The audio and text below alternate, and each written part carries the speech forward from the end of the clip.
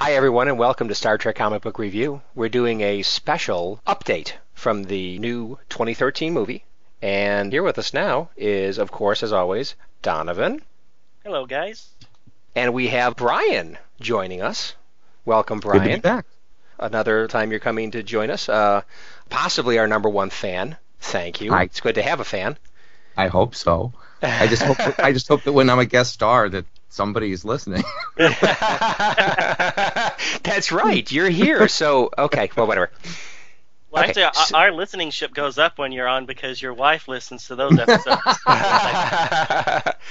True. We double in our viewership. Anyway, we have another update, and this particular update is going to cover the topic of the second teaser trailer, which had come out not too long ago, and we just have lots of things to say about it because we're just really excited. So let's just jump into it. There's a little more detail about what the storyline might be. Some nice voiceover by Pike, and we get to see Cumberbatch's character in the brig. Yes. So it's really for me what I would summarize it is the beginning, the first half, maybe the first third, is the most different part. Then it slides into the latter portion, which is pretty much stuff we saw in the first teaser trailer, and then it wraps up at the end, showing some of the stuff from the Japanese first teaser trailer, where we see two hands going up against a glass wall. Right. That's exactly it. That was a good synopsis. Oh, thank you. So, just like Donovan said, the big thing is that we've got a great voiceover by Pike, and he is kind of giving a little warning to our captain, isn't he? He's kind of harsh. Don't you think he's a little harsh? He is. He'd say basically you're arrogant, and if you keep it up, you're going to screw up and get everybody killed. Exactly. I wonder who he's going to... That means that somebody's going to die. which they've hinted at in other ways. You just said that like you're commanding it. Donovan has spoken. No, somebody must die. It's to me it just seems like it's a very heavy-handed hint. Yeah, and of course the other hint. Oh, go ahead. Oh, the question is that going to be in the film? Remember the teaser for the last film, the 2009 film? There was all this stuff with Pike talking, and not all of it made it into the film. So it may just be teaser trailer stuff. Right. There was some good lines in the teaser trailer that Nero said that didn't make it into that film. The wait is over. Exactly. Yeah. Mm-hmm. As he was busting them out of Rura Penthe. Mm-hmm. Which we did eventually get to see in the deleted scenes and in Nero. Right, the comic book, right. So anyways, back to this one. Brian, you weren't with us last week when we talked about Cumberbatch's Loki impression, where he's just going to be in the brig for a good chunk of the movie. Right. But is that all according to his nefarious plan? So what are your thoughts on him? Who do you think he might be other than John Harrison? I don't think he's anybody else. I mean, they named him as John Harrison. I assume that he's just a new character that we haven't seen yet. That's the mystery, that they're doing a pretty good job. They keep talking about revenge and this horrible power that's going to, encompass the Federation, but we have no clue yet, in spite of all the stuff that's been released, what is going to be actually the threat, what's going to be the dramatic point that causes all the action. So you think the con rumors is a done deal? That's not even on the table anymore? I don't think so. Yeah, neither do I. Like I said last week, I think John Harrison might be the guy in the cryo tube right next to Khan on the Botany Bay, and they pick him up instead. Yeah, could be. Because there is a shot in the trailer. I don't remember what time it was because, I didn't rewatch it all that often. But there's a certain shot right after they're folding the flag that then it shows what looks like a whole bunch of coffins. And morgue. What's that? It looked like a morgue to me, like a makeshift morgue. Yeah, but the head of the coffin is glass. So why would you have a glass-faced coffin? So I think, well, what if that's supposed to be some sort of cryo chamber thing? It's not bad. I mean, the folding of the flag definitely alluded to it being funerary. Yeah. So if it isn't, if Donovan's right, then JJ's messing with us, which would not be the first time. No, not at all. And they definitely messed with us with that first one, the first trailer, where it shows the Enterprise crashing in water and then coming out of the water, and we think that those scenes might be related, but we'll talk about maybe next week that's not necessarily going to be the case. The first 9 minutes. Yes. Well, so I think John Harrison is going to be, personally, I think he is some kind of product of eugenics, or Donovan's favorite theory about him being some kind of combination hybrid between Vulcan and Earthling. There's something about him. I think they actually said this in some of the Paramount press releases, that he has superior physical and mental abilities compared to a normal person. Right. Well, that's where the whole Gary Mitchell rumor comes from. Well, yeah. But and the Khan, because both would he do also that. has physical prowess. And supposedly increased mental prowess, too. Although he did a lot of dumb things in Star Trek 2. Anyway. He's intelligent, but not experienced. Exactly. and you know what? Out of all the Superman, he was the most flawed, because he aged while all the other people on the Botany Bay stayed young in Viral in Star Trek 2. I know. So I think he Good was point. a flawed Superman. Oh, that must be it. Right there. Well, anyway, so it's going to be interesting to see what his real story is. And another thing that's kind of interesting is apparently they've decided to do a terror-themed one. So the Federation is experiencing terror. And the Federation always represented the United States. I mean, that's pretty obvious. The Klingons were always the Russians, and the Romulans were, I don't know, the Chinese. I don't know. There's all these parallels. And in our modern world, we've gone through and experienced terror. The toppling of the Twin Towers, Osama bin Laden, all that kind of stuff. Osama bin Laden was on the U.S. payroll for a long time in Afghanistan fighting against the Russians when they occupied. And in the end, he was a product of, to some degree, the U.S. And then later, he becomes our greatest enemy. So, I don't know. Maybe they're trying to do some kind of parallels here with this story, but now John Harrison is Osama bin Laden. I don't know. There's a theory. John bin Laden. John bin Laden. Could be. That's actually, that's pretty involved, Ken. I'm impressed. And, we did that with Enterprise. The one whole season was basically a post 9/11 statement, where the whole Earth gets the big gash through it, right? And people are lost, right? But who knows? Right. Yeah. So I mean, Harrison obviously looks like he might be a Federation Starfleet officer since he's wearing the uniform through the trailer. Right. Yeah, I thought I read that somewhere. Not through the whole trailer, but yeah, right. Definitely when he's incarcerated, and when he's sitting maybe in the captain's chair. In that one scene? Or a captain's chair, yes. Or a captain's chair, right.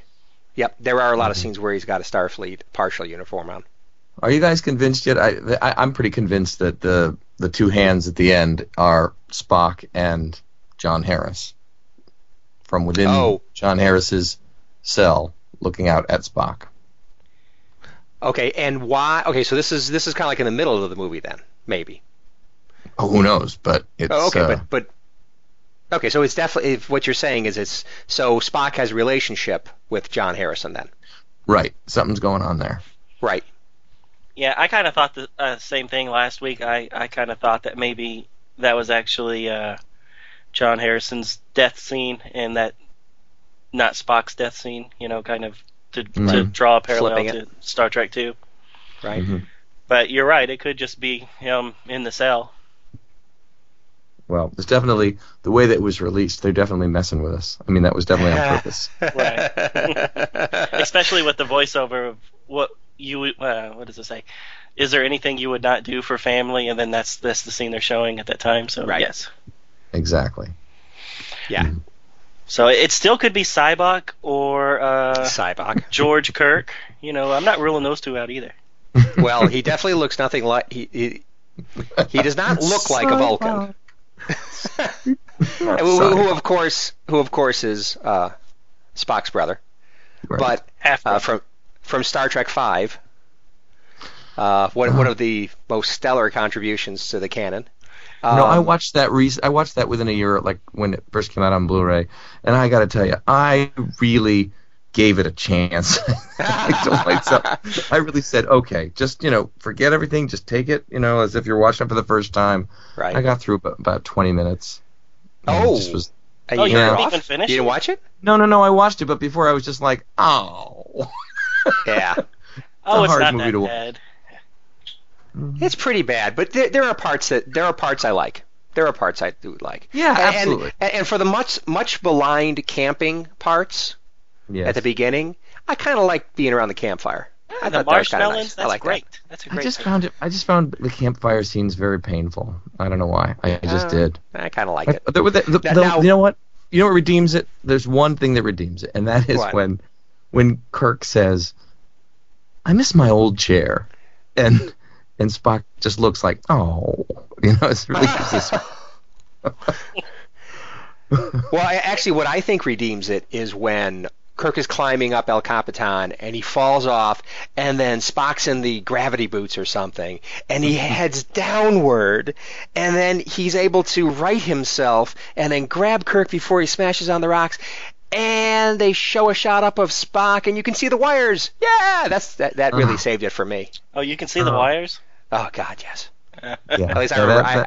It's been a long time since I've seen it, but I remember seeing the wires. It just didn't seem good. There was a lot of hype about that scene. I think I saw William Shatner at a convention, and there was a lot of talk about it. When I actually saw it, I was like, oh, the actual shot of the guy falling is pretty cool, but our actors inserted in there is just painful. Anyway, so what? Well, enough. Moving on. Is this a Star Trek V little extra, or is it supposed to be? Okay, so I don't think it's Cybok, but Oh, I don't think it's Cybok either. That was So a joke. I think we can rule that out.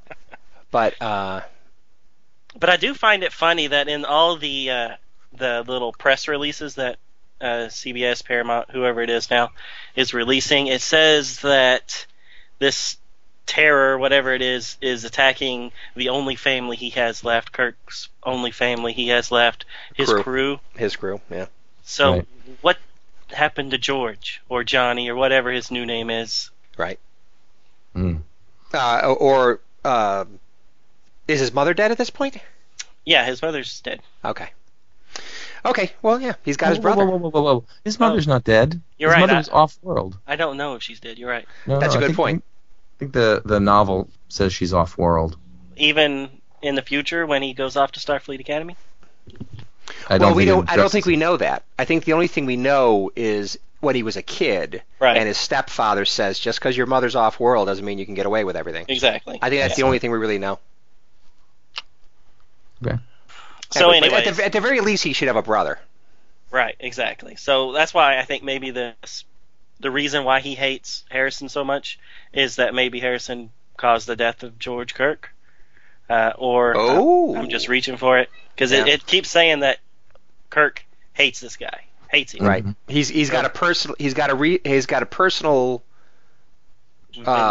vendetta or something, right? So the only two people I can think that would cause that kind of reaction on this version of Kirk is his brother and Pike. So I think that Pike might also be the one that bites it early. Oh, really? I don't think so. I think they're going to keep him around. Yeah, he's great. He's great. Brian Greenwood? Yeah. Is that his name? Bruce Greenwood. Oh, Bruce Greenwood. He is an excellent choice for Pike, and they got to keep him around. I will be very disappointed if at some point I don't see Bruce Greenwood sitting in that chair with the two flashing lights. Oh no! Well, I think you can get ready to be disappointed. But I must say, wasn't that a pretty conventional wheelchair he was in at the end of the first movie? Yes. I thought wheelchair. Yeah, we're that close to perfection now, Ken. Oh, okay. I guess so. Well. Anyway, right. So I don't think it's going to be him. I think the theory about George Kirk dying, I think that's a good theory. Yeah. It's out there. Wait a minute. George Kirk? Oh, the brother. All right, Sam. I always think it's Sam. All right, Oh, George. Sam. Sam, George, Johnny. Johnny. His name is? Well, he's been called different names. But I thought he was called George Kirk in the Jelly Baby Monster episode, whatever that one was called. Oh, Operation Annihilate. Yeah, there you go. Right. The plastic pancake things. You know, Shatner with a mustache. Exactly. Exactly. And when I watched that again, because I saw it like maybe a year or two ago, but when I watched it again after not seeing it forever, it's like, oh my God, it is just Shatner in a mustache. I still think the favorite scene in that episode is right after it shows Shatner with the mustache, and then it pans up and it shows the real Shatner's reaction to seeing this, and Spock walks up to Kirk, stepping over the dead body to go talk to Kirk, and I'm like, I know you're not supposed to have emotions, but that is a jerky thing to do. Stepping on the dead guy's brother. Or the guy's dead brother. Oh, well. Right. All right, so back to this trailer. So we also have Alice Eve, who has been confirmed as Carol Marcus, so that theory panned out. Yeah. I just heard that news, so I'm still processing. Right. So that Right. I'm pretty excited about that. Yeah, Paramount, we talked about this in last week's episode, which, that's fine, Brian, that you don't listen to our stuff anymore. But, no. Yeah, that's just a joke. But yeah, Paramount's been freer with press releases talking about the movie. The fact that they confirmed it was Carol is one of those things they let slip. They advertised. Right. Cool. So, and the only other two things I noticed in the trailer that we haven't already talked about was it shows what looks to be a bird of prey of some sort at one point during one of the fast-moving montages. Yes, I know. I remember seeing that. You guys saw that? Okay. Yeah. So that means we'll get to see the Klingons either in their bumpy heads or the little helmets. That's going to be exciting. And I'm pretty sure I read something on a posting from one of the sites that said something about maybe they would actually see there would be a Klingon world involved in this movie. Oh, really? Yes. That sounds like a reliable source, but I actually heard that too. And it was on the internet, so it's got to be true. It must be. It couldn't be just somebody throwing things out there. Like us. It's Khan! Yeah, it's Khan! Oh, it's Cybok! George, Johnny, Sam! All right, and then my last comment was that the dress uniform or whatever it is that Kirk's wearing towards the end, and I think at the beginning too. Right, yep. But definitely at the end you see it. It has like the little braids on the arm and things like that. But the logo on his chest is the Star Trek The Motion Picture logo with the swoosh inside of a round circle. Did you guys notice that? Oh, nice. I did not notice that, but if anybody's going to notice that, you would. That's a nice catch. Donovan's got an eye for the patches. Yeah, so I thought that was cool. And you wonder, is that intentional? I mean, one of the big questions for me on the new film is how much time has passed between them. Oh, well, they tell you right in the first 9 minutes that we'll go over next week. They tell you straight off the bat how long. They do? Yeah, we'll talk about it next week. Okay. Sounds good. And as far as that uniform he's in, to me it kind of looks like maybe a Starfleet Academy uniform. Yeah, maybe. I thought, but I don't know. Maybe that doesn't make sense. It would have to be a flashback if that's what it was. But maybe it's just a shot of him going to Pike's funeral. Oh, don't even say that. Not even in jest. All right, so we're going a little long on here. We're going long. About the trailer. So, any other closing comments? Looking forward to the movie, I'll tell you that. Despite some of the things I saw in the first 9 minutes. Oh, if that's not a teaser for next week, I don't know what is. I think it is. So find out what Ken didn't like. So, Brian, tune in next time. I got nothing. I thought it was great, and I think we covered it all. Okay, great. So, excellent. Everybody, hopefully you enjoyed us, and stick around. We'll start playing the music now for episode 101. There you go. Enjoy, everybody.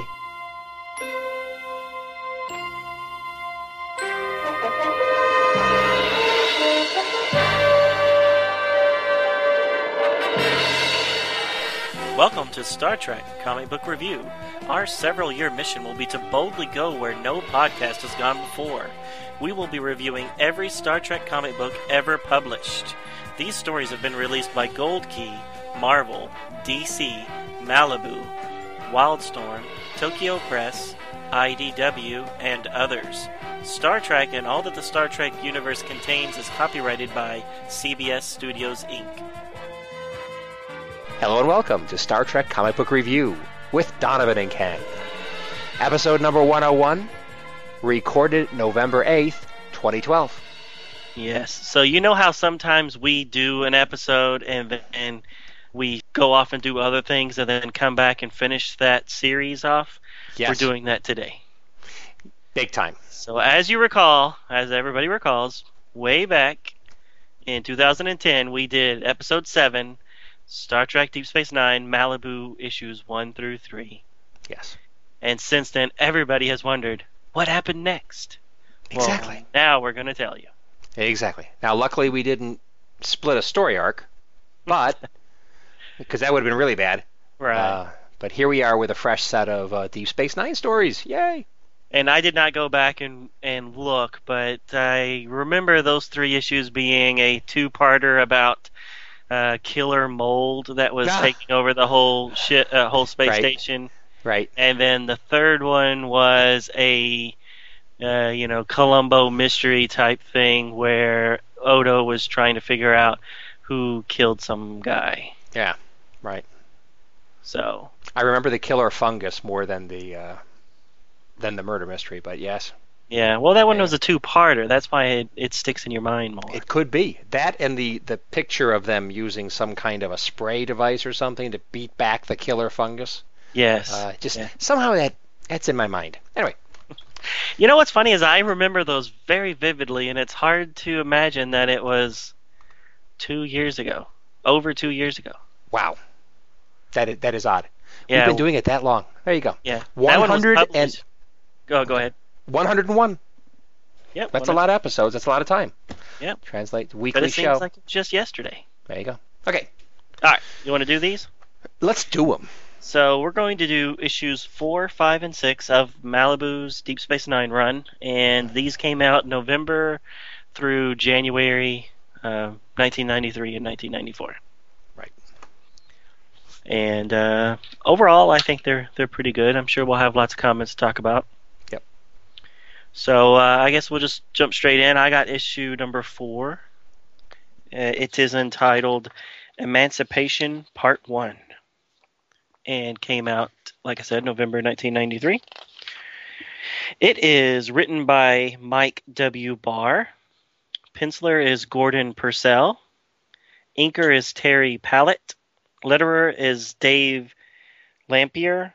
And editor is Tom Mason. So a few names we've seen before.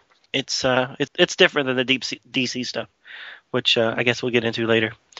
All right, so the cover starts us off with a generic-looking group shot of the main cast, all looking at the camera and posing. So it's looks like it was one of those publicity stills from season 1 or season 2 that they just painted.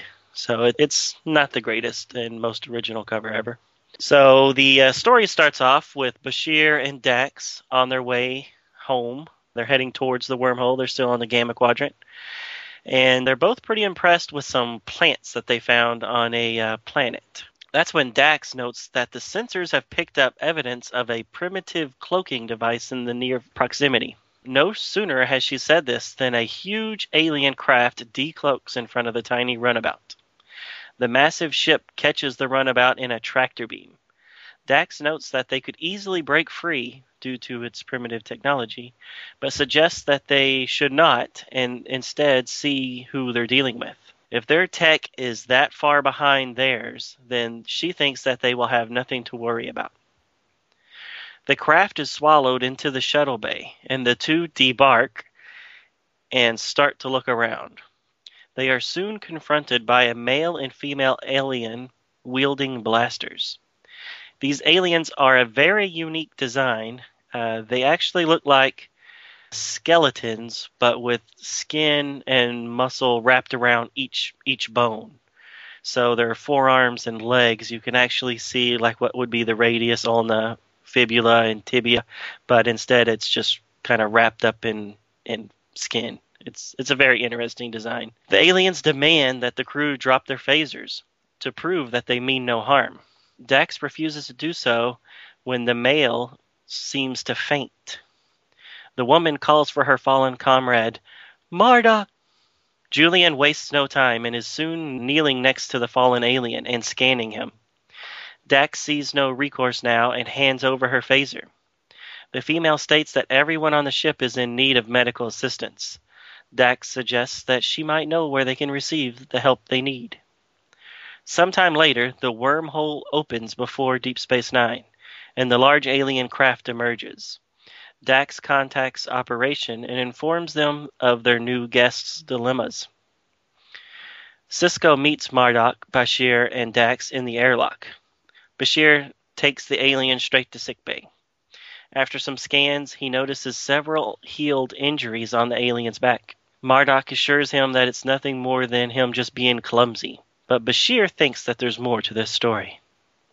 In Ops, Odo and O'Brien are commenting about the alien craft. It seems that it's a cargo ship, but there was no cargo. Odo offers the suggestion that perhaps the aliens on board were the cargo. Sisko meets with Marduk on the upper deck of the Promenade. It seems that the hundreds of aliens have been given free reign over the place, and we can see them shopping and exploring the Promenade and the shops. Sisko tries to question the man about the evidence that they have uncovered that they are slaves. Marduk does not deny it. He pleads with Sisko not to send them back to their slavers. Marduk's wife, Rinda, claims that she has studied the Federation and knows that they stand for freedom. Sisko says that he cannot answer them right now and that he will have to get back with them, and he walks away. In Ops, Kira is not too happy that Sisko is even having to think about it. She feels that they should not send the aliens back to their slavers. O'Brien reminds her of the Prime Directive, and that they cannot interfere with alien cultures. As the fight starts to get more intense, Dax notes that the wormhole is opening up, and another alien craft emerges from it. On the Promenade, the aliens start to panic and rush to return to their ship. In Ops, the alien captain named Rogan contacts Sisko and demands that he returns his property. Sisko offers the captain to dock so that they can discuss the matter.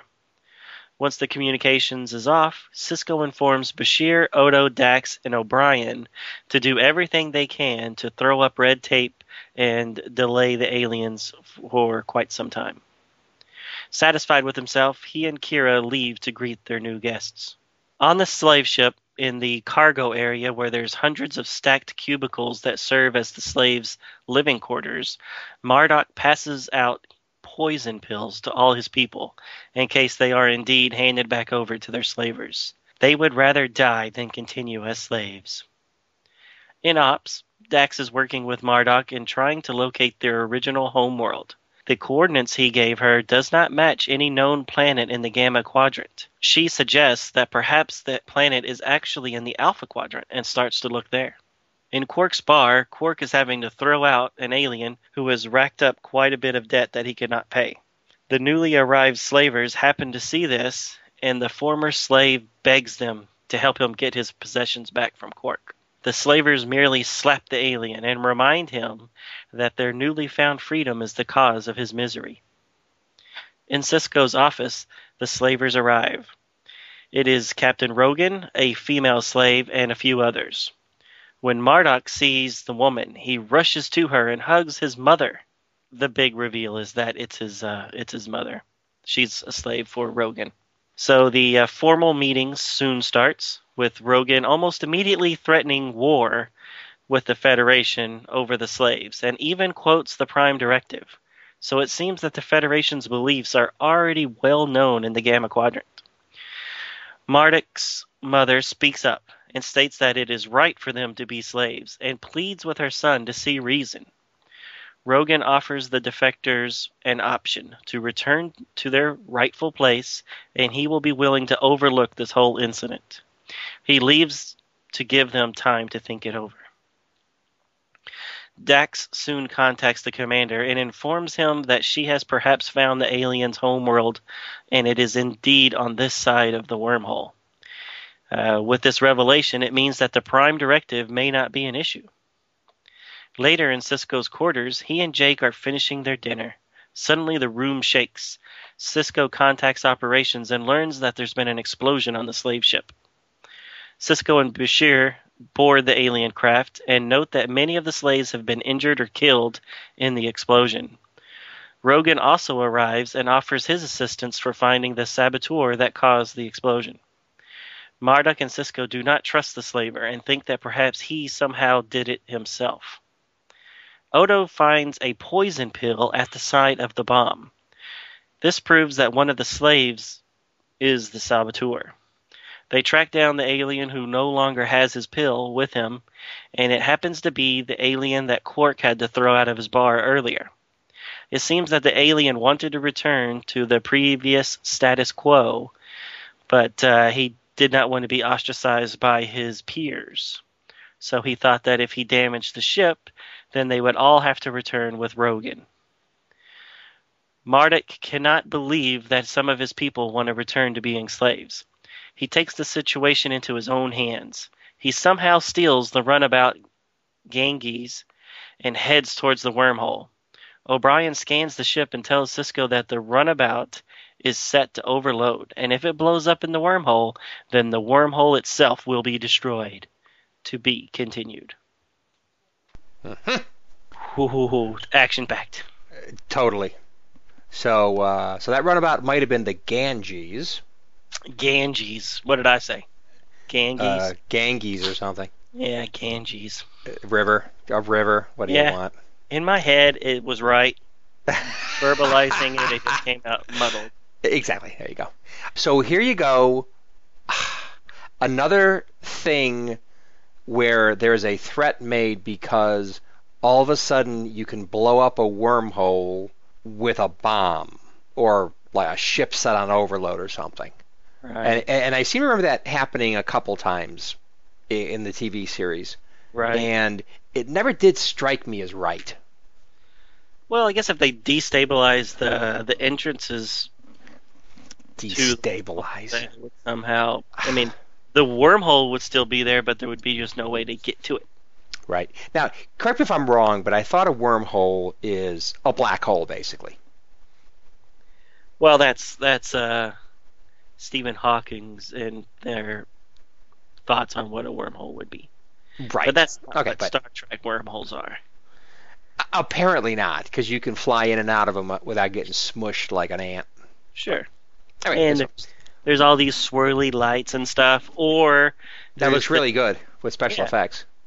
Or it could just be some, dated, red, pixelated looking things and everything move in slow motion. There you go. So anyway, yeah. So your idea of destabilization, okay, fine. I just think it's all a little BS-y to me. But, right. Yeah, whatever. Plus, we all know the wormhole aliens won't let that happen. Well, we know now. The wormhole aliens, yeah. Of which Sisko is a part descendant, part wormhole alien. Anyway. Right. Yep. So, there may have been a wormhole alien. Right. Okay, cool. Okay, so I just want to say, always liked runabouts. I thought they're cool, nice, cleanly designed ships. Big compared to those dinky little Enterprise D shuttles. Right. But still kind of small if you get into a battle situation or something, like they thought they might have been in at the beginning. But I like runabouts. They're very cool. I like them. I agree. Yep. Nice design there. Yes. And also, if I could just mention in Voyager, I always liked the look of the Delta Flyer also.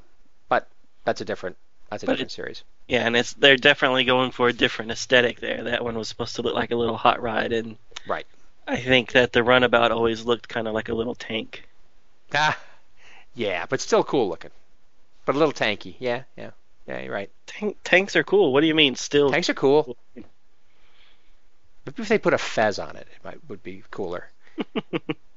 Fezzes are cool. They are cool, aren't they?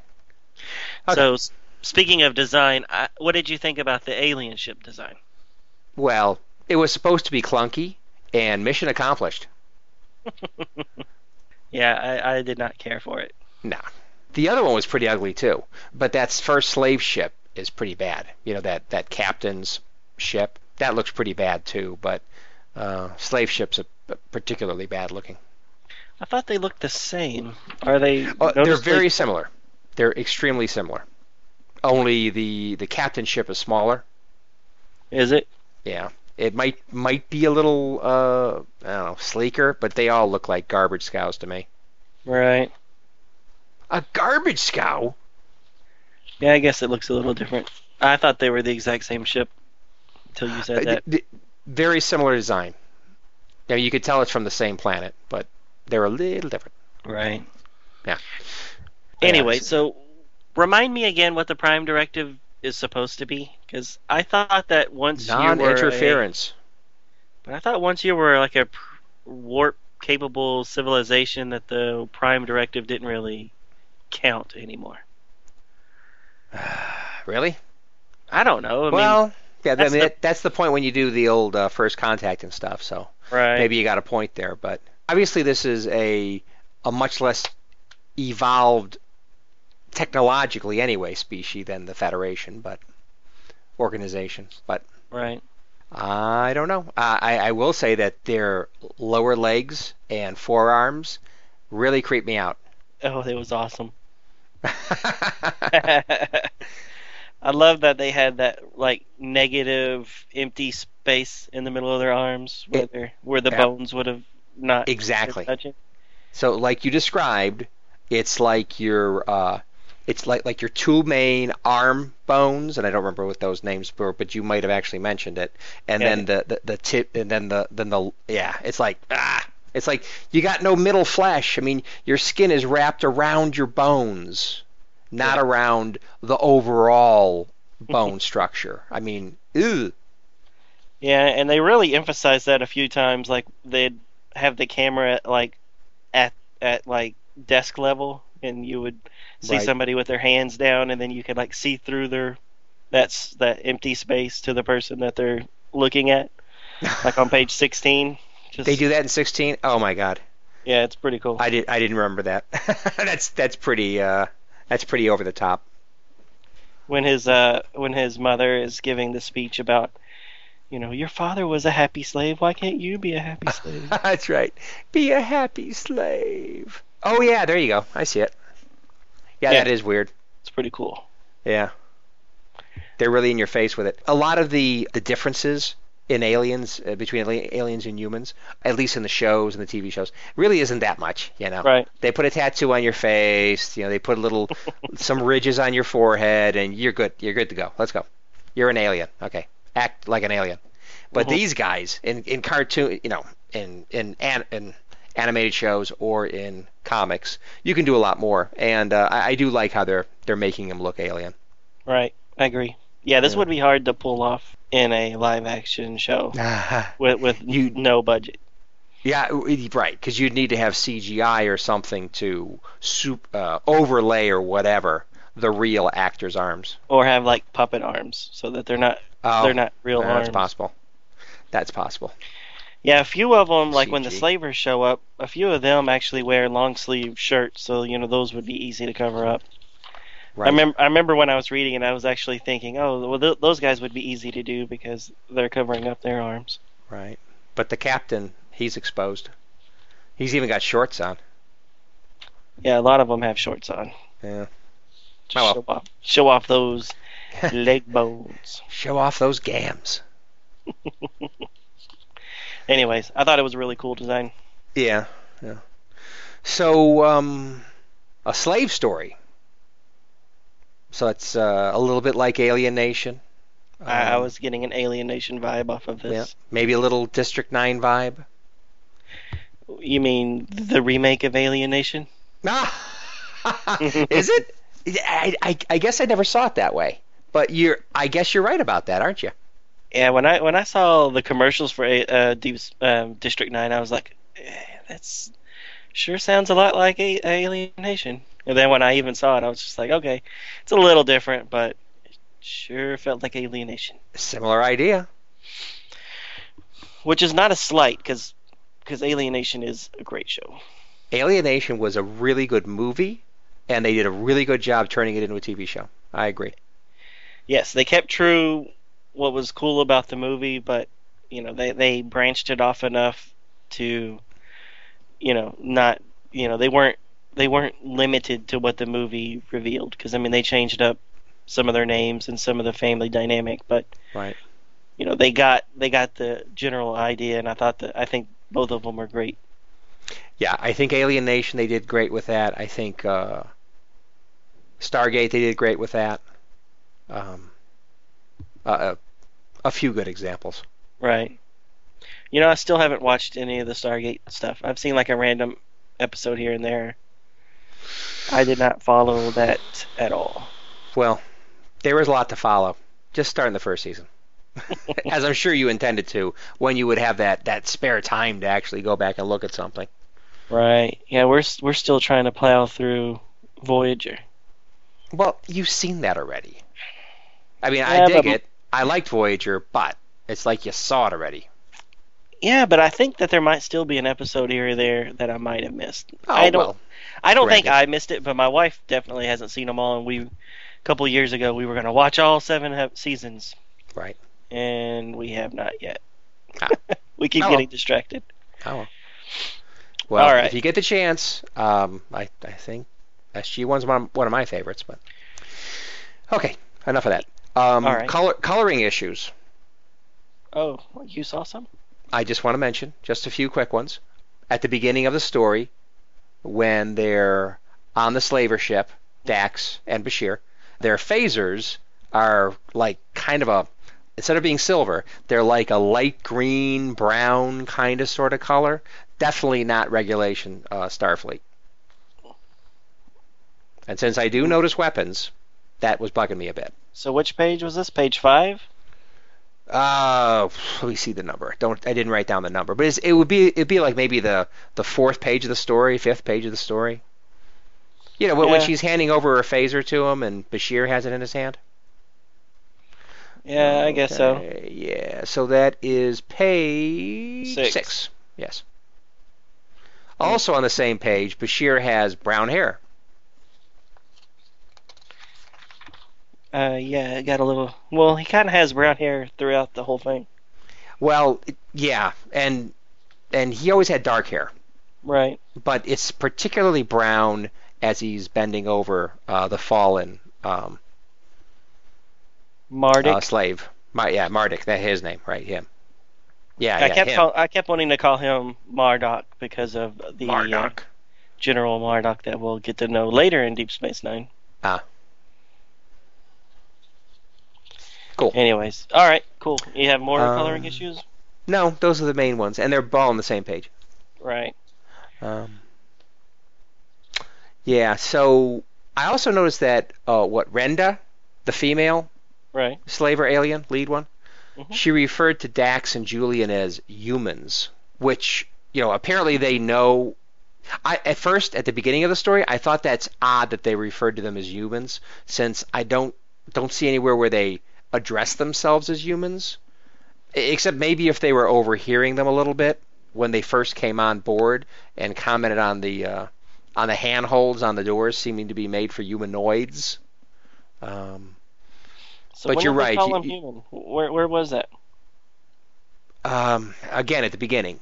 Let me see.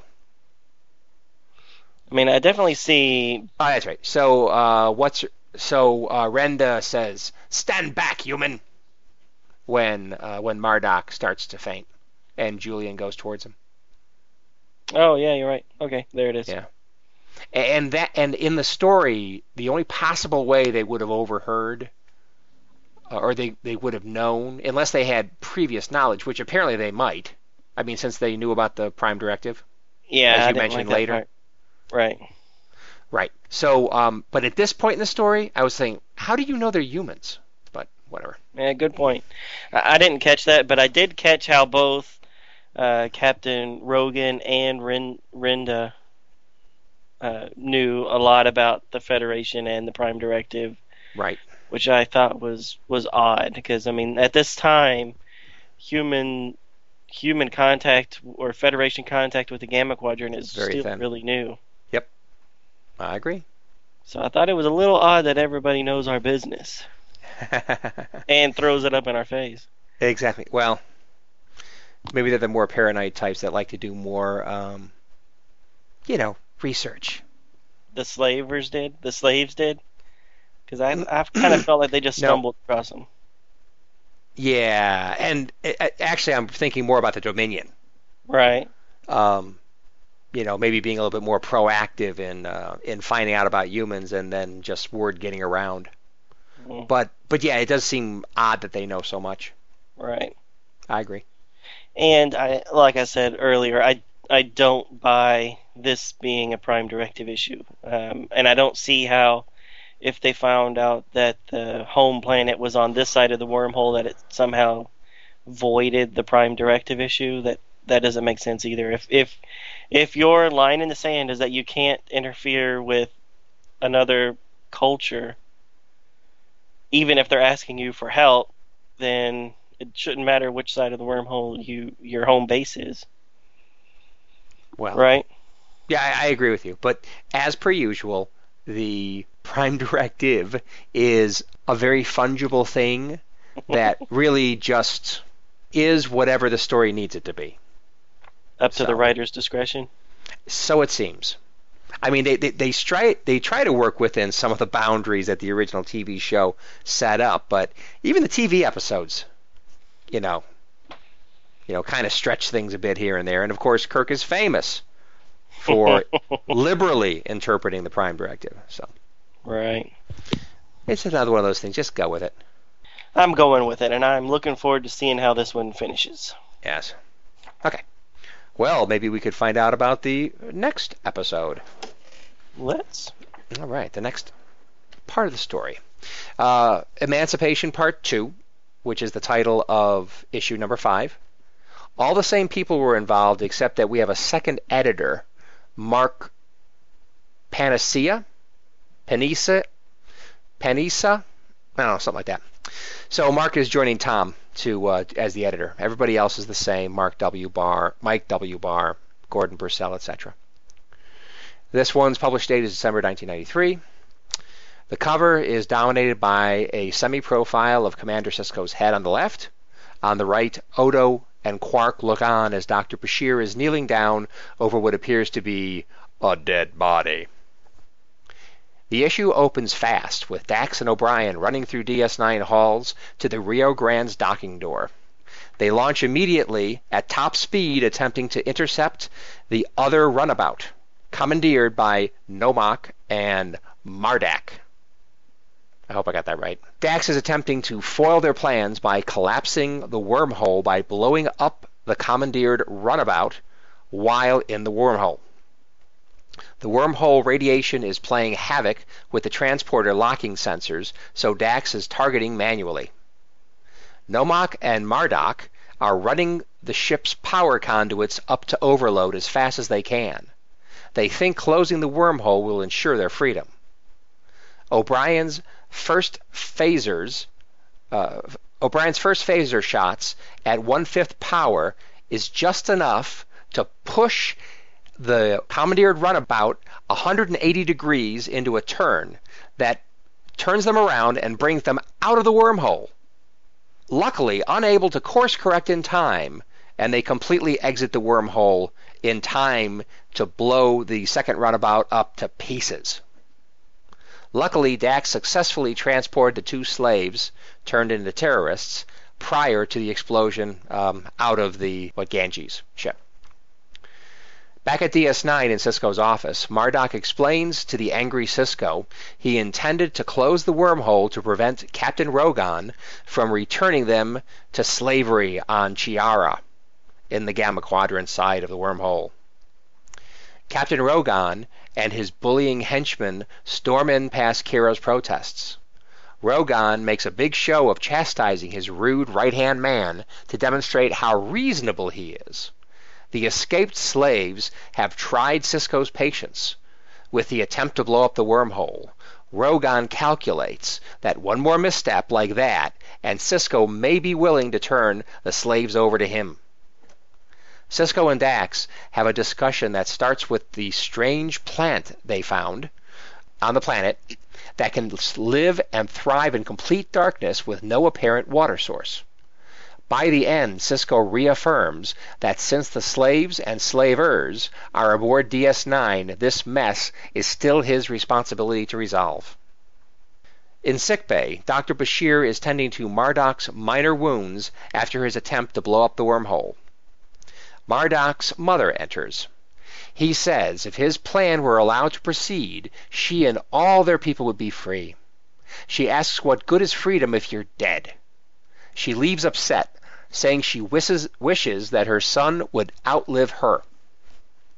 Captain Rogan, the slaver, enters Quark's bar where Quark dutifully fawns over him and tells Rom to break out the good brandy for the captain. After the captain is seated and Quark is ready to recite the night's specials, a bomb goes off very nearby. Rom calls security. Later, while the injured are being removed to sickbay and cleanup progressing, Sisko is speaking to Odo and Quark. Odo reports anyone could have obtained the parts to make this primitive bomb. Quark is injured, but apparently not seriously. Later still, in sickbay, Sisko is asking the bedridden Captain Rogan, who does he think did this? His second-in-command and he say it had to be Mardok. Sisko says that he will speak to Mardok next. Captain Rogan looks startled, then says he wants to speak to Mardok. His reaction is quite suspicious.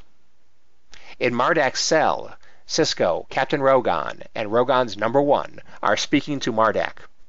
Sisko asks Mardok whether he is satisfied that his crusade has killed his own mother. Mardok makes no reply, and only says they cannot turn back from their cause. Captain Rogan says Mardok won't have to turn back because he is granting he and his people their freedom, which elicits a surprised "What?" from Mardok and Sub-Captain Kaldor. The captain says if he must expel Mardok and his people to bring peace to Chiara, it's a price he is more than willing to pay. On Captain Rogan's ship, the Emancipator, his number one, Sub-Captain Kaldor, talks the crew into mutiny against the captain to take back the slaves and protect their slaver society. Later on Mardok's ship, Captain Rogan is in the process of formally granting Mardok and his ex-slaves their formal freedom, when the ship is suddenly rocked by a directed energy weapon. Sisko asks Ops for a report, and Kira tells him the Emancipator is firing on them. Sisko orders them to raise shields and prepare phaser batteries to return fire. When they return fire, they find Sub-Captain Kaldor has somehow employed an old trick of his to boost the station's shields, which causes DS9's outbound phaser fire to reflect back and hit the station.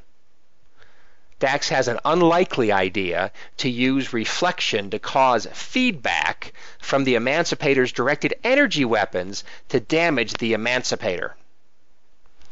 O'Brien says it might work, and they implement the idea. Sure enough, there is consistency to the laws of physics, and their resulting weapons fire feeds back and apparently temporarily disables the Emancipator.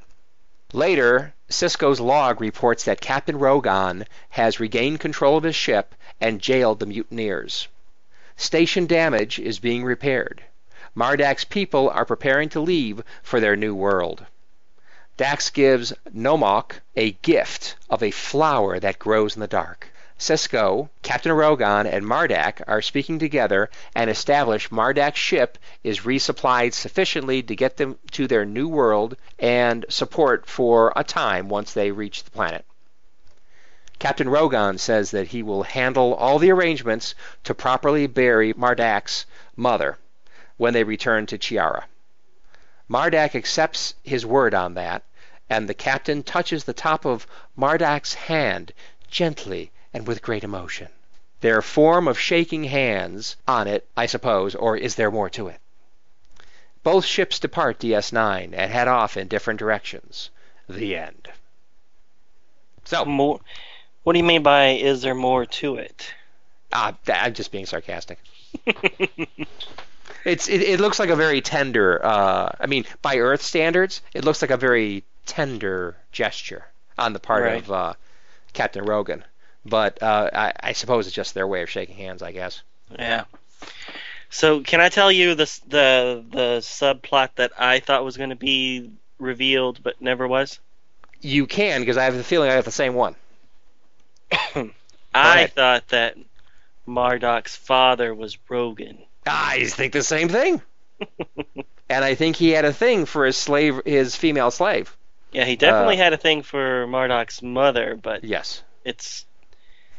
she does talk about Marduk's father being a slave, so that makes me think that it's not Rogan, but That could just be a cover story. right. I was waiting for that to be the big reveal, and Right. like when they're parting, I have your word on that, and then you have my honor. If you would accept it, and then I was waiting for son, but Oh. I was like, Yeah, what? and maybe that touch of the hand what did mean something more, that he's the father. But Right. but Marduk apparently does not know it if that's the case. Yeah, Right. I had the same theory. Because the death of the mother is the turning point. Yes, that's when he gives him his freedom. Right. And although I don't think I talk much about it, there is a point after her death where Captain Rogan says, "I would sacrifice all of you slaves if it could bring back your mother." I think that's what he said. Or Right. maybe he said her name. I don't remember what. Right. But at first, it seemed like another one of his BS plays to try to court favor with Cisco. Like, see what a great guy I am? And that's the first thing I thought, what BS? And then I thought for a second, what if this isn't BS? What if, Right. he loved her or something? Anyway. Yeah, I definitely got the feeling that he loved her, and I kept waiting for there to be more to the Marduk Rogan dynamic, but it Right. never happened. Yeah. And the thing is, it may not have happened because there wasn't enough time. And as a writer, it's like, well, nothing absolutely says you have to tell the reader everything. Let them figure Sure. some stuff out for themselves. And maybe they come back. I doubt it, but it's possible. Well, I don't think they'll come back into the story. I don't think, but I don't think we'll see these folks in further issues. But yeah, who knows? I agree. I don't think it will happen, but Yeah. I wouldn't be opposed to it. No. But it's kind of like the end of 2001: A Space Odyssey. It's like because I saw the movie when I was a kid, and I barely understood what the hell was going on. But I will definitely say that the end of that was like, huh? He's a baby? He's an embryo? Wait a minute. What? I don't get this. And then, and I never got it until I read the book. And it's like, oh, Star Child. Oh, okay.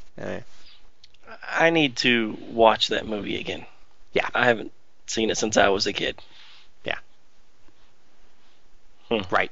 So basically, in the end, where the primitives touch the obelisk, Yep. and then propel them into being humanoids, Right. Homo sapien, the same kind of leap happened to whatever that Dave, right? Dave, exactly. The last astronaut. The same Right. kind of leap happened, evolutionary speaking. Right. So, And but then I he didn't get somehow that. gets It's like, reborn in 2010, or I've never even watched that one. Actually, I like that. I like that sequel, but we probably should not talk about it too much. But he comes back, but he comes back in whatever form he wants to be, because I suppose he's, his evolutionary leap is complete by that point, and he's incorporeal, Ooh, nice. I think, and he just pops up places. Kind of like the Traveler. Yes. All right. So Anyway. overall, what did you think of the story? I thought it was fine. It was fine. Yeah. You didn't know 100% what was going on, although when you found out it was a slave thing, it was like, okay, I've seen this before, let's go. But it had a few twists in it, it's fine. I liked it. Yeah, What do you think? I liked in last issue the slave sabotaging his own ship to try to Oh, get back without having to admit that he wants to go back. I thought that Right. was a cool little twist, and yeah. they don't say who planted the bomb that killed Mardak's mother, but I'm assuming. I mean, was it Mardak himself? I mean, he doesn't come Well, out and say he did it. No. but it doesn't say. And was anybody it did was it Captain? Because that's the other thing I thought. But if it was Captain Rogan, then pretty bad planning. Right, he almost blew himself up. Well, and not to mention killing somebody he cares about. That's Mardak's mother. one thing that I thought should have been explained a little bit more. Who left that bomb? What was it? Right. I mean, who would have done it? Right, and you wouldn't think that Mardak would want to take a chance of blowing up his mother, Right. who is normally hanging out with Captain Rogan. Right. So, And you wouldn't think that it would, it's not the same guy who tried to blow up the ship, because, I mean, you would think that he's being quarantined somewhere. Even though he was in Odo's bar in the first issue, so Right. it could have been him, but that doesn't Yeah. make sense. no. So that's a plot hole I thought they probably should have wrapped up in some way. And then Right. the other thing I thought was a little odd was the whole flower thing. Oh, I mean, you're really driving it into us in the first issue, and then again in the second issue they remind us, oh, these flowers are from alien planet and they're so mysterious. And then the whole payoff is, oh, here they are. These also thrive in dark, dank situations, kind of like Yeah. your life. Exactly. It was supposed to be analogous to what the slaves have gone through. So it's Right. like, okay, well, fine, whatever. Right, but it just wasn't much a payoff for all the times they had to keep reminding us about these. Right. So I kept Exactly. waiting for the flowers have something to do with the overall story, but No, it just was a nice just little gift at the end. it was supposed to be just a symbolic thing of, how living beings can survive through extreme adversity. Yeah, whatever. Okay. So, anyways, anything else?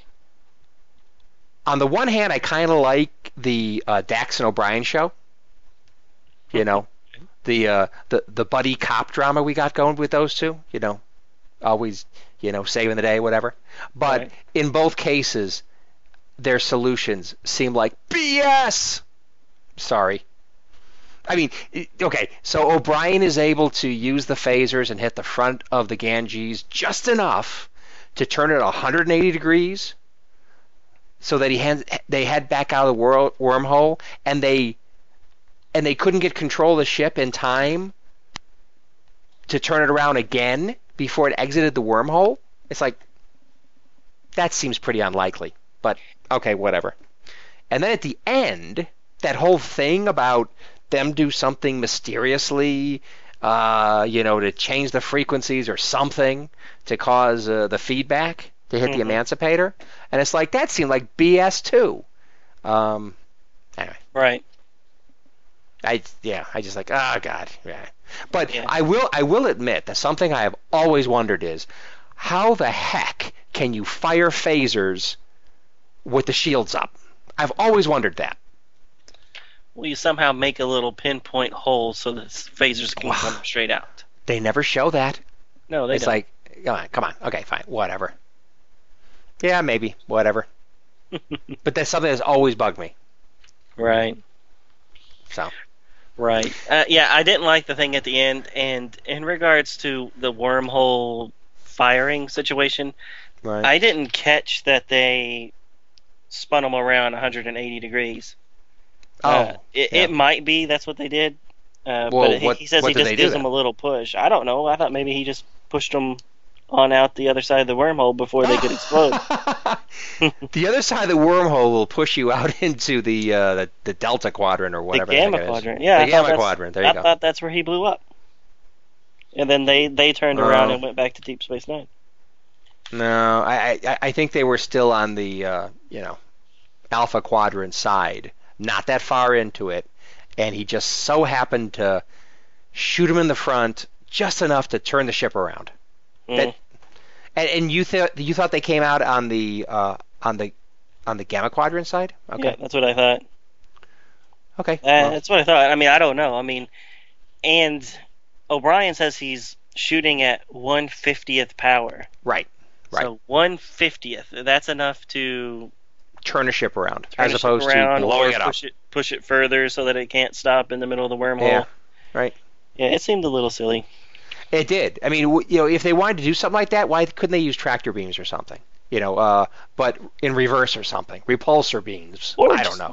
Or ram it. I mean, nudge No. it so that it goes further and comes out the other side, or spins around and goes back out. However Yeah. you're doing it. Right. Yep. I don't know.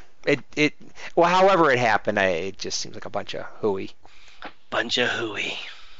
Just a bunch of horse hockey, as Sherman T. Potter used to say. Okay. I thought the irony of naming a slaver ship the Emancipator, or a slave ship the Emancipator, I thought was pretty cool. Yeah. So it's like, oh, that clever. I like that. I thought Sub-Captain Caldo's facial hair reminded me a bit of Wolverine. Wolverine. Yeah, I guess so. With the lamb chop type, mutton chop, mutton chop kind of, right? But this guy really, I mean, it really went out like at a 90-degree perpendicular angle to his face. Very weird looking. Which Logan's wasn't like that. That's why I said just reminded me.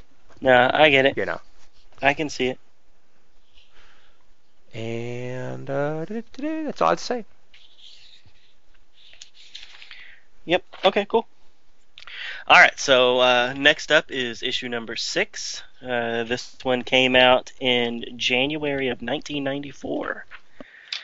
And is not one, but 3 issues, or 3 stories. So we'll kind of do it a little differently, and we'll do the synopsis of one story, and then we'll kind of talk about that one, and then we'll go into the next one. So this is like 3 short stories in one issue. All right, so first off is the cover. It shows, in the middle of the cover, we see a shot of a very serious-looking Cisco. In front of him is a holographic type image of the Saratoga racing away from a bored cube. And then behind Benjamin Sisko is a picture of Locutus. So maybe this is the big Deep Space Nine Next Generation crossover we've all been waiting for. It's not, so don't get too excited. All right, and to each side of this picture, there's 2 little rectangular windows. And in one window, there's a picture of Keiko O'Brien. And in the other one, we see a shot of Morn, Bashir, and Quark. So the first story is entitled Field Trip. And all of these have different writers and artists and stuff, so I'll be giving a lot of these. Writer was Mike W. Barr. Artist is Rob Davis and Terry Pallett. Letterer is Patrick Woosley, and editor is Tom Mason and Mark Panacea. Sisko and Dax has joined Keiko O'Brien and her class on a field trip to the Gamma Quadrant. While the kids are getting ready to depart the planet that they've been exploring, Nog and Jake are being typical kids and acting as if they were officers on an away team. Nog is the captain, and Jake is his first commander and science officer. As the runabout Rio Grande is leaving the atmosphere, Dax notices a buildup of some sort, and then the control panel explodes. That knocks both Sisko and Dax out cold. Keiko is able to confirm that they'll be okay, but does not know where or how to steer the craft towards the wormhole. On Deep Space Nine, Miles O'Brien is stressing out that the runabout is delayed. Kira assures him that they are okay. And she mentions that the only other runabout that they have is the Ganges, and it's under maintenance. She says that she'll have the crews start to work a little faster on the craft so that they can send out a search party. On the Rio Grande, Jake and Keiko talk in private about how dire the situation is. The air is not getting circulated right, and some of the children are starting to complain about being tired. Nog is still role-playing and states that he can read no activity from the wormhole, Captain. At first, Jake tells him that this is no time for playing, but then he gets inspired by the comment. He and Keiko then use Dax's handheld tricorder to detect the neutrinos from the wormhole and head towards home. On Deep Space Nine, Kira and O'Brien note that the runabout has returned. Sometime later, Sisko tells the crew that he may leave Jake and Keiko in charge of the station while he recuperates from his injuries. The end. Short and Great. sweet. Short and sweet. Kind of reminds me of those Happy Meal stories. All so long ago. Wow, you have a memory, Ken. I do? Yeah, that was like 90 It's a long episodes time ago. Yeah, that was a long time ago. Yeah, so those Happy Meal stories, they were just like a few panels, though, weren't they? Or no, those were. Which ones are you talking about? The ones that were on the back of the Happy Meal, or the ones that were in those little strips? I'm talking more about the ones that were on the boxes. Right, right. Now, those ones that were in the strips were really like, oh my God, what the hell? What the heck is this? It's like they stop somebody on the street. Hey, you, come on over here. We need you to draw something. Come on, just draw, Spock. You've seen Star Trek, right? Draw Spock. No, don't take much time. But they were horrible art. Yes, and some jumps in the story that you had to kind of fill in with your own imagination. Right. Which I will agree, this one has that problem because it's only 6 pages long. It seems like some of the dialogue they switch on who it's supposed to be saying it. Right. I mean, Jake says, "That's a great idea, Nog," and then the very next panel shows Keiko explaining the idea that Jake may or may not have just had. Right. So it's like, shouldn't Jake be the one saying, what the idea was instead of, it just seemed weird. It'd be like me saying, "Ken, I have an idea," and then you just tell the audience what the idea was. Right. Yep. It's just weird. Yeah. Yep. Well, yeah, I don't know whether this is like a little experiment they had. It's like, okay, it's the 6th issue. Yeah, let's mix it up a little bit. People have a short attention span. Let's try 3 mini stories. We should probably get to the end before we proclaim this experiment a failure. But at least so far, I'm not feeling the love on this issue so far. Right. Yeah. My comment. I thought the drawing of Keiko on the cover does not look like Keiko at all. Well, a bit like her, but again, not overly Asian in her features. But then the drawing of her inside, the first time you see her on the inside, it does look like her, like the actress. So it's like, okay, you should have done that in the cover, but whatever. Yeah, I'll agree that the artwork on the cover for her is not perfect. Right. So they only have 3 runabouts on the station? Obviously, this was all previous to the Defiant coming along. Sure. I would have thought they would have had more than 3 runabouts, but who knows? Maybe they did only have 3. I don't know. Well, I'm curious. Where are you getting the 3? Well, when they're saying what the situation is. Okay, so one of the runabouts is on the other side of whatever with the kids. Right. And then the other one's in the shop. Right. And where was the third one again? Let me see. Well, the Genghis was destroyed last issue, and then here it's saying that it's just having some minor maintenance done. Oh, right. Oh, so is this only talking about 2 of them then? Am I off? They've only got 2? Yeah, they're saying there's only 2, but oh, okay. If that's true, then there should really only be 1 because the Genghis was destroyed last issue. Yep. So I was a little confused on that. Yeah. Well, you're expecting some consistency here. Yeah. You act like that's a weird thing to want. Well, in this, yes, it is weird. All right. Yeah, but no, but another. This is fluff. Somebody wrote this quick and dirty They probably Sure. did it over a lunch break or something. And they're like, okay, oh, well, okay, so we have to leave them there and get back by themselves, so we can't have help from the station. So let's make them only have 2 ships. All right. Even though I'm pretty sure I heard enough names during the TV show that they had more than 2. Right. But I can only name the Rio Grande, the Ganges, and the, I don't know. Those are the only 2 that come to mind. Right. Because those are the 2 they just told you about. Well, but that's the one that they often. Those are the ones they often mentioned, in the show. Right. So, but didn't the Ganges just blow up? Yes, but that was a totally different issue. I mean, come on. Who knows when they produced them? I mean, this particular issue seems so far askew.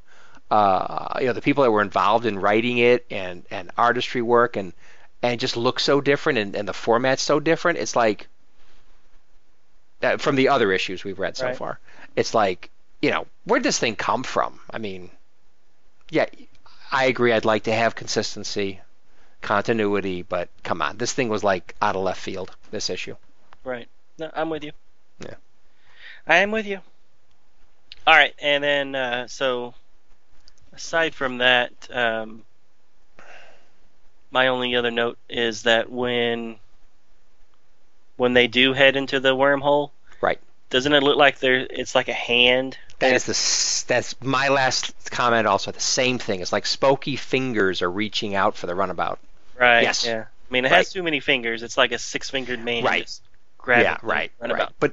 But if you don't count the number of fingers, it gives you the feeling of like a hand. Right. Which obviously that was a conscious decision.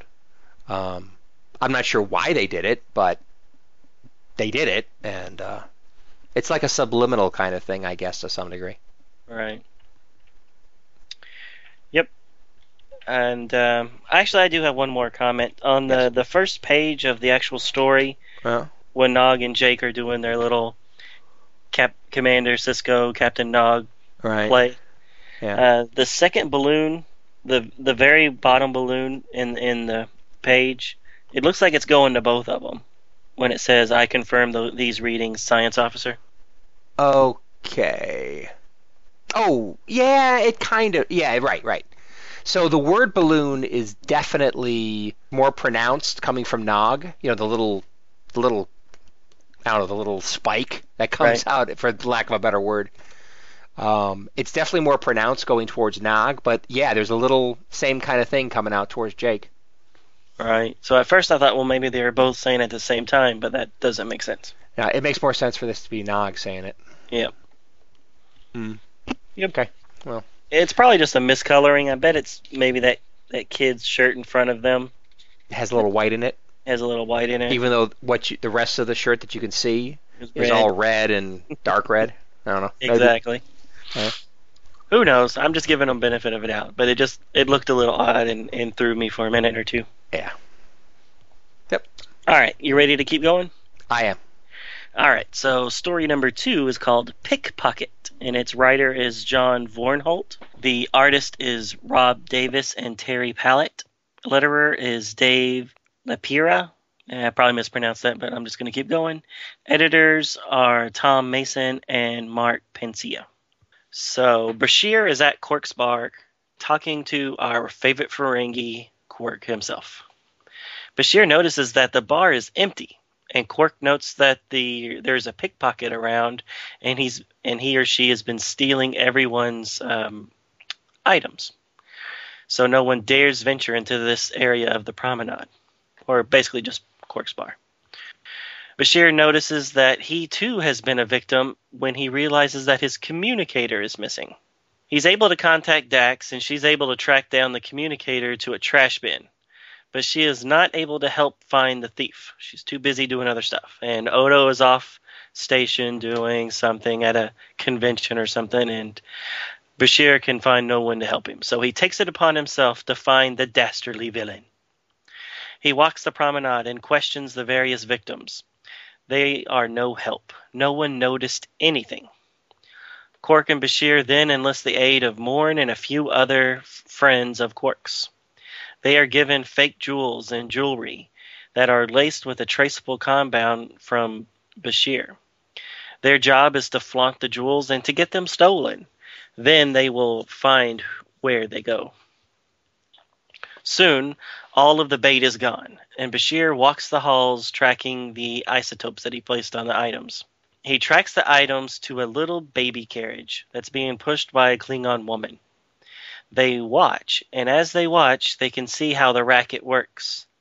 When people slow to look at the little cute baby, the woman uses a transporter in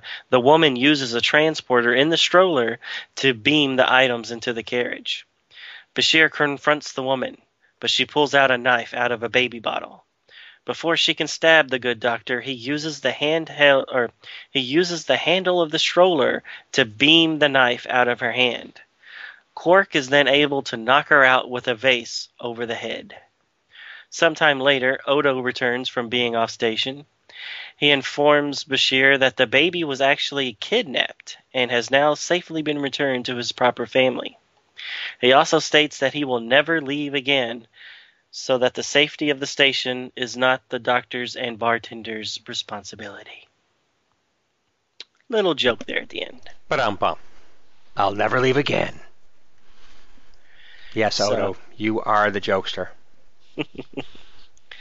So, obviously, the artwork in this one is quite a bit different than the last story and the last couple of issues. Yep. Yeah, so we have different people. I guess I didn't compare them all, or at least I haven't for a while, but, well, okay, so Pickpocket and the last one are the same, but the first, yeah, Bob Davis and Terry Pallett. No, it is the same artist. Unless I wrote this down. As who? Field Trip and Pickpocket. At least that's what I wrote down, and maybe I just didn't write it down right. They are different artists. They are the same artist. Yeah. Something's different. Oh, it's the... Well, the style looks different, but... Yeah, the style's a lot different. Maybe it's the colorist? I don't know. They don't list a colorist. No. Wow, you're right. It is the same. Yeah. Different writers, but same artists. Interesting, because I thought they were completely different. Yeah. Oh, well. Well, anyways, it looks different. Right. So we got Bashir playing somebody else, not a doctor. So he's played Spy on the TV show, he plays a detective in this one. Right. So good for you. And visually, he plays Data. He does look a little Data-esque, especially there at the beginning. Yeah, at the beginning where there's actually where he realizes, oh my God, my comm badge is missing. They've got a big yellow kind of halo going around his head, kind of sort of thing. Mm-hmm. And I don't know whether it's all the yellow around his head, but his face looks very pale and almost kind of a yellow tint to him, and he looks very serious, and he looks like Data. Yep, he does. Yeah. Yep. And in this issue, I loved seeing Morn. Oh, yeah, right. Anytime Morn shows up, I always enjoy. Yeah, and of course, just in case people might not know who Morn is, which I can't see that happening, but he's the really big guy who's always in the bar drinking, usually. And he's always telling dirty jokes off screen. I always thought that was a great little running gag, that they're always like, it always cuts over and they're all laughing, oh man, that was a good one, Morn. Yeah. And yet, on the show, he never spoke once. No. Which was fantastic. Yeah. I don't know how easy it would be to get that huge mouthpiece or the head prosthetic to... I'm sure they can do it, but... Right. I think there was a few times he opened his mouth, but he never actually said anything. Oh. It's kind of like the whole Maggie on The Simpsons. Right. It's either just finished talking or it was just about to say something and something would happen. Right. So, yeah, I loved Morn character. Cool. Which was obviously an homage to Norm from Cheers. Yeah. Norm! Right. The pickpocket being the mom with the baby with a knife in the baby bottle. I thought that was all a little cheesy. Yeah. And what was a Klingon doing as being a thief? I mean, it's like, do they normally have Klingon thieves? I thought it was an interesting choice of person. Don't be racist. Klingons can be thieves if they want to be. I just thought they were all warriors and stuff. But yeah that's fine. Yeah, I didn't like the I thought the transporter in the handle was actually kind of cool at first, but then when he uses it to beam the knife out of her hand, I was like, okay, now it's getting a little gimmicky. It is. And how do you lock it on an object? Does it automatically go to the nearest metal object? I mean, yeah, which was silly. And the whole idea that he used her own tool of larceny on her to catch her, oh, that's so ironic, or whatever the right term is. And it's like, you didn't have to do that. But okay, fine, whatever. And besides, she could probably still kick your butt, Bashir. I mean, she's a Klingon woman. Right. Good thing Quark found that vase to break over her head. Yeah. Which was also like, seriously, how many vases do you see on Deep Space Nine? It's very like Agatha Christie type. Yeah. Right. All right. That was actually my last comment. Yeah. I just had a data comment. That's really about it. Next. All right. Next. So, story number 3, entitled Program 359. So, it starts off with Bashir and Dax literally bumping into one another due to Bashir walking around with his nose in his datapad. As they are talking, Sisko leaves the holodeck. He greets them pleasantly and walks away. Dax states that she's been very worried about him because he has been in a bad mood every time he leaves the holodeck, except for this time. Bashir does not think she has anything to worry about, but he does note that Sisko left a program that he was running open, or not deleted or erased. I forget how they word it. Dax talks the Doctor into starting the program up, and they enter. They find themselves on the bridge of the Saratoga as it's being attacked by the Borg. This time, however, Sisko is in command and calling all the shots. He orders a concentrated attack to lower part of the Borg cube shields, and then he beams over a 50-man assault squad. The transportation does not work. The men, instead of rematerializing in the Borg cube, instead rematerialize in the vacuum of space. Sisko then orders the warp nacelles to overload, and he ejects them towards the cube. The nacelles explode, but the cube is undamaged. The two voyeurs are so engrossed into the simulation that they miss that the real Sisko has joined them, and he orders the holodeck to halt. Dax explains that she's been very worried about him, and that she does not understand the purpose of this simulation. Sisko states that he thinks this is very therapeutic, because he has been able to try every strategy he knows, and he is now confident that there was nothing he could have done to save the ship and to save his wife. He then orders the computer to erase Program 359. The end. Da-da-da. Well, the main thing I have to say about this story is they showed Locutus on the cover, and you don't even see him in this story. No, you don't. He's not even there. False advertising. I was wondering about that because, DC Comics is doing Next Generation.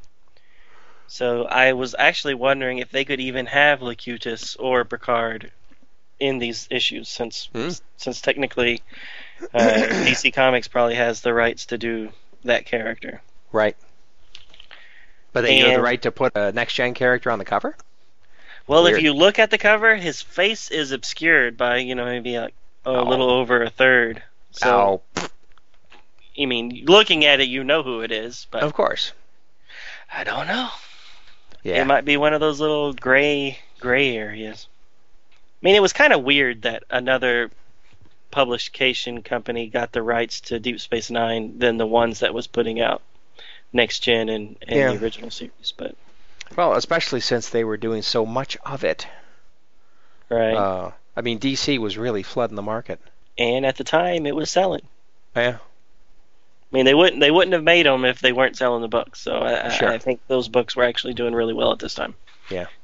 And as you'll see, I think Malibu may have overcompensated, because I think they crank out way more books on just Deep Space Nine than DC does on the original series and Next Gen. Oh, really? Yeah. So these are monthly, but They're monthly, accelerate? but then they came out with a bunch of specials, and they would come out with mini series for this and a mini series for that. I mean, Oh. the main series, I think it only lasted like 30 something issues, Oh. but then they have tons of little mini series and one-offs, and they did a celebrity series where they had an issue written by Mark Leonard and then another one written by Aaron Eisenberg, who played Nog. Oh. So I mean, why would Mark Leonard be writing a Deep Space Nine issue? But I can they think got of him no to do reason. it, and they cranked it out. So, like I said, they really was pushing out the issues until they lost the license to Marvel. Oh. Which was kind of weird, because technically Marvel owned Malibu, so it was kind of also a weird thing. I didn't know that. I think by Or the time, if you mentioned it before, I've forgotten. yeah, well, originally Malibu was a independent, and then at some point it got bought out by Marvel. Oh. So I don't know if at this point it was Marvel yet. But anyways, back to this issue. I wasn't a fan of this third story. No. I think this is the icing on the cake of the I- overall issue. Yeah, I didn't really get why the 50-man assault squad ended up being beamed into space instead of on the station. Well, I can only assume that the transporter beam was blocked by the shields, but they don't explain it. Right. I mean, you have to assume that you have to make up your own explanation. Right. Although I will say that the idea of 50 people being beamed over and ending up in space is a little that's a little in your face. That's a big transporter pad. Well, maybe they had more than one. Who knows? Yeah, anyways. The moral of this story is that if you're going to use a public computer, delete your internet history. That's right. Be careful about your holodeck programs. Right, because you don't know who's going to come up behind you and like, oh, well, I can just continue his story. Mm-hmm.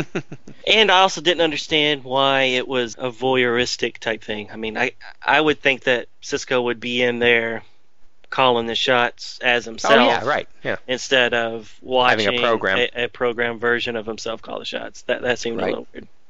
Yeah. And the other thing is all these different scenarios he's trying, simulations or whatever. Knowing how an attack would fare against the Borg is only going to be as good as what you know about your enemy. Right. So it's like the whole idea that somehow Borg shields were going to keep those transporter beams from going over for the 50 people or whatever. It's like, how would you know that? It's like, I don't know. Right. I mean, the whole idea of doing these trial and error simulations, can only possibly be good as good as what you know about your enemy. But and how much do you really know? Really? Don't know. I don't know. They do that a lot on Star Trek that I don't really care for. Yeah. Computer, run a simulation on stuff that you've never seen before. Nah. Computing. It doesn't Yeah. say that anymore, but you get what I'm saying, though, right? Yep. And it would like, oh, this would happen. Really? Yeah. How would you know that? Yeah. Well, what was that one? Was it Jack the Ripper or was it Dr. Moriarty or something? Where it's a holodeck character that achieved consciousness or something like that. Yeah, this was a Next Gen. Right. Yeah. Moriarty did. Oh, so that was Moriarty. Okay. Mhm. Like, okay, create, take everything you know about Moriarty and create an artificial character. It's like, even with that, I mean, how do you On par with Data's capabilities. Right. That's how he did it. That he, instead of saying on par with Sherlock Holmes' capabilities, he said on par with Data. So then it made him super sentient or whatever. Yeah. Yeah, and if you could do that, then why wouldn't there be a million Datas? Right. Just holographic Datas. Right. Well, Don't think about it too hard, Ken. the Doctor in Voyager seems pretty doggone sentient to me. But that's a mistake. Well, It's not supposed to be running that long. Oh, what was me? Okay. Okay. Anyway. Anyways, all right. So overall, you didn't care for the short story No. format. Motif? No. Not Yeah. so much. They will do this again a few issues later. Oh, will they? Yeah, I don't know why. I wasn't a fan either. I think it's a failed experiment, but because I think that you don't get enough time. Yeah. To really flesh out a story in 5 or 6 pages. Yep, I agree. All right. Normally, at the end of the episode, we go over elsewhere in Expanded Universe. With Deep Space Nine, this being technically our first Deep Space Nine episode of the 90s, we would have to go over all of Season 1 and a good chunk of Season 2 as far as what episodes were coming out. So we're not going to do that. You don't want us to be sitting here just, hey, you remember that episode? Blah, blah. That was really good. That's boring. Next one. So, I guess we'll just kind of, I don't know. The first two, we're just going to go over the episodes that came out these 3 months, which there was, 5 or 6. Really, the first two are the ones that I remember more than some of these other ones. The one that came out in November 7th was called Rules of Acquisition, which was maybe the first time they really established that Ferengi women are supposed to be naked and subservient to the men and things like that, because that's the one where Quark has a partner that he thinks is a man but turns out to be a woman. That one I thought was actually a good episode. Yeah, you get to learn a lot more detail about the Ferengi. Right. But one of my favorite episodes of the first 2 seasons of Deep Space Nine is the next one, Necessary Evil, which was a flashback episode for the most part, going over what Odo's role was on Torek Nor when the Cardassians were in control over it, and it's kind of an investigation of a murder. Right. But it was really good because it showed how the Bajorans were being treated. I think even Kira is there and things like that. It's a really good flashback episode. Yeah. Yeah, because you don't know a lot about how it was on the station. Right. At least I'm pretty sure to this point you didn't know that much. But right. And they do more of those flashback episodes later when they start establishing that Gul Dukat had a relationship with Kira's mom and things like that. But if I'm not mistaken, this is the first one that kind of did that. Here's how it was way back when. Right. And I thought it was really good. Me too. Second Sight, you remember that one? I don't, so we might have to skip that one. No, but Sisko develops feelings for a woman visiting the station, but there is more to her than meets the eye. Ooh, she's a transformer. Oh my God.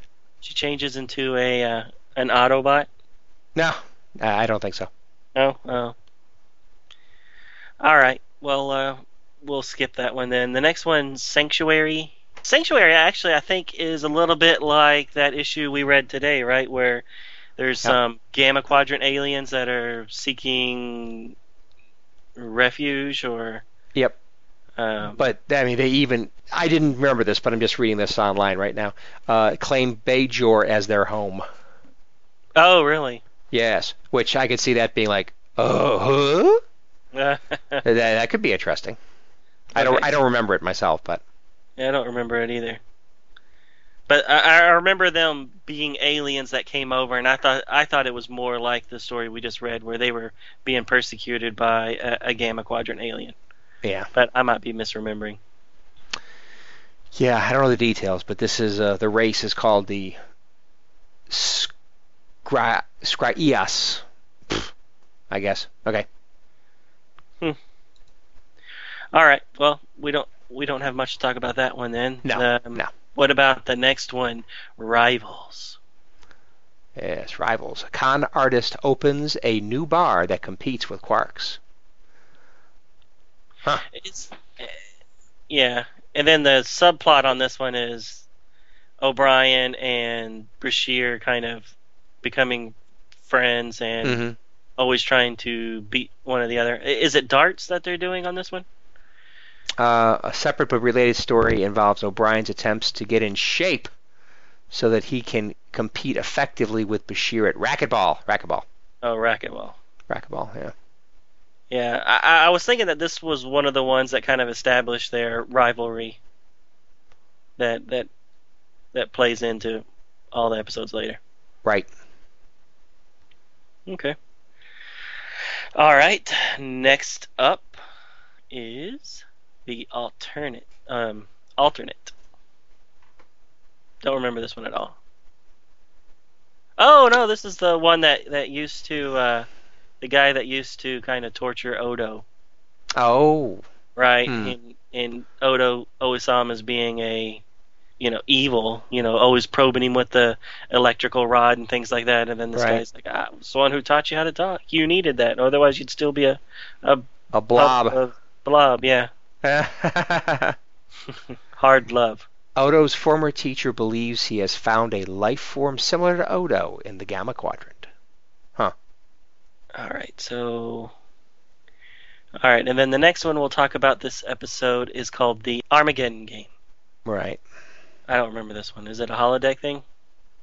Yeah, it's the one with Bruce Willis and and they drill a hole and I don't know, nuclear bomb or something. I think you're confused. I wouldn't doubt it. Yeah, Bashir and O'Brien are sent to help dismantle a deadly biological weapon. Wow, that's not doing it. Not ringing a bell. Me neither. All right. Well, Yeah. I guess we got some back issues to watch, or back episodes to watch. Right.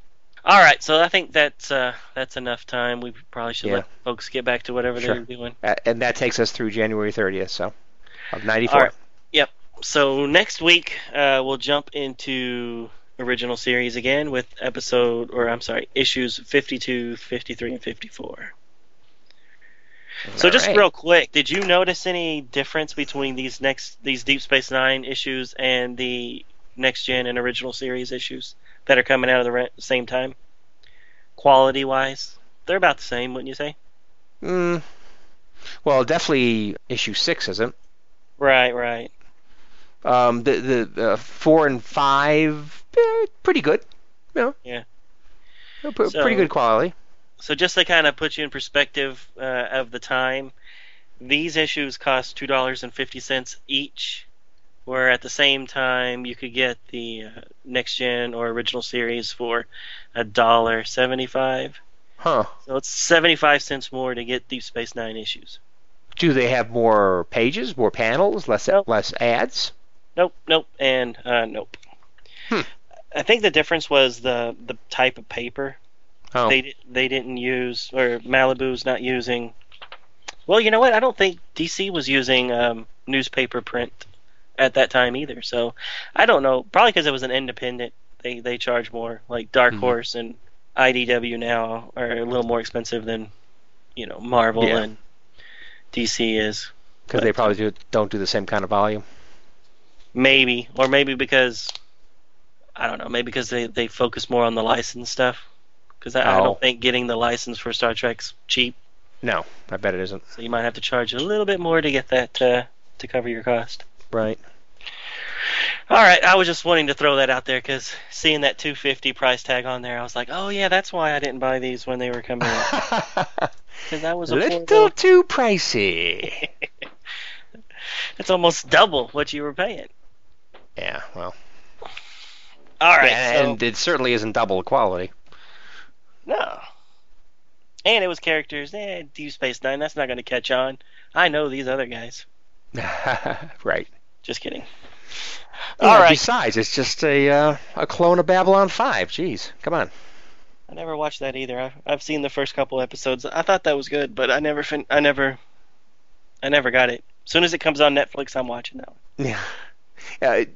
Both series were very good. It just seems like quite a coincidence that two primetime space operas, both about space stations, should come out in the same year. They both started the same year. So. Right. Well, the guy who created Babylon 5, I forgot his name. I know you know it. Michael J. Straczynski. Yeah, he claims that Paramount stole his idea. Because he shopped it to them first as a... Right. Oh. He shopped it to them. They said no, and then a year later or whatever Deep Space Nine came out. Huh. Yeah, you might have mentioned that before. I'm not sure, but that's interesting. So I hope that's not true. I would hate to think Yeah, that I'd hate to think so. idea. Yeah, exactly. But you never know. Hollywood's I mean- a cutthroat place. It is, and they like to reuse ideas. Right. All right. So anything else, Ken, or should we Nothing else, let man. the folks go? Let's wrap up. Until next time, guys, we'll talk to you later. Sounds great. Thanks for joining us on the review. Later. Thank you for listening to Star Trek Comic Book Review. All Star Trek stories and characters are copyrighted CBS Studios Incorporated. All music, stories, and characters discussed are for entertainment purposes only. You can email us at startcomicbookreview@gmail.com. Visit us at our website, www.stcomicbookreview.com. Subscribe to us via iTunes, or friend us on Facebook at first name ST Comic, second name Book Review. See you next time on Star Trek Comic Book Review.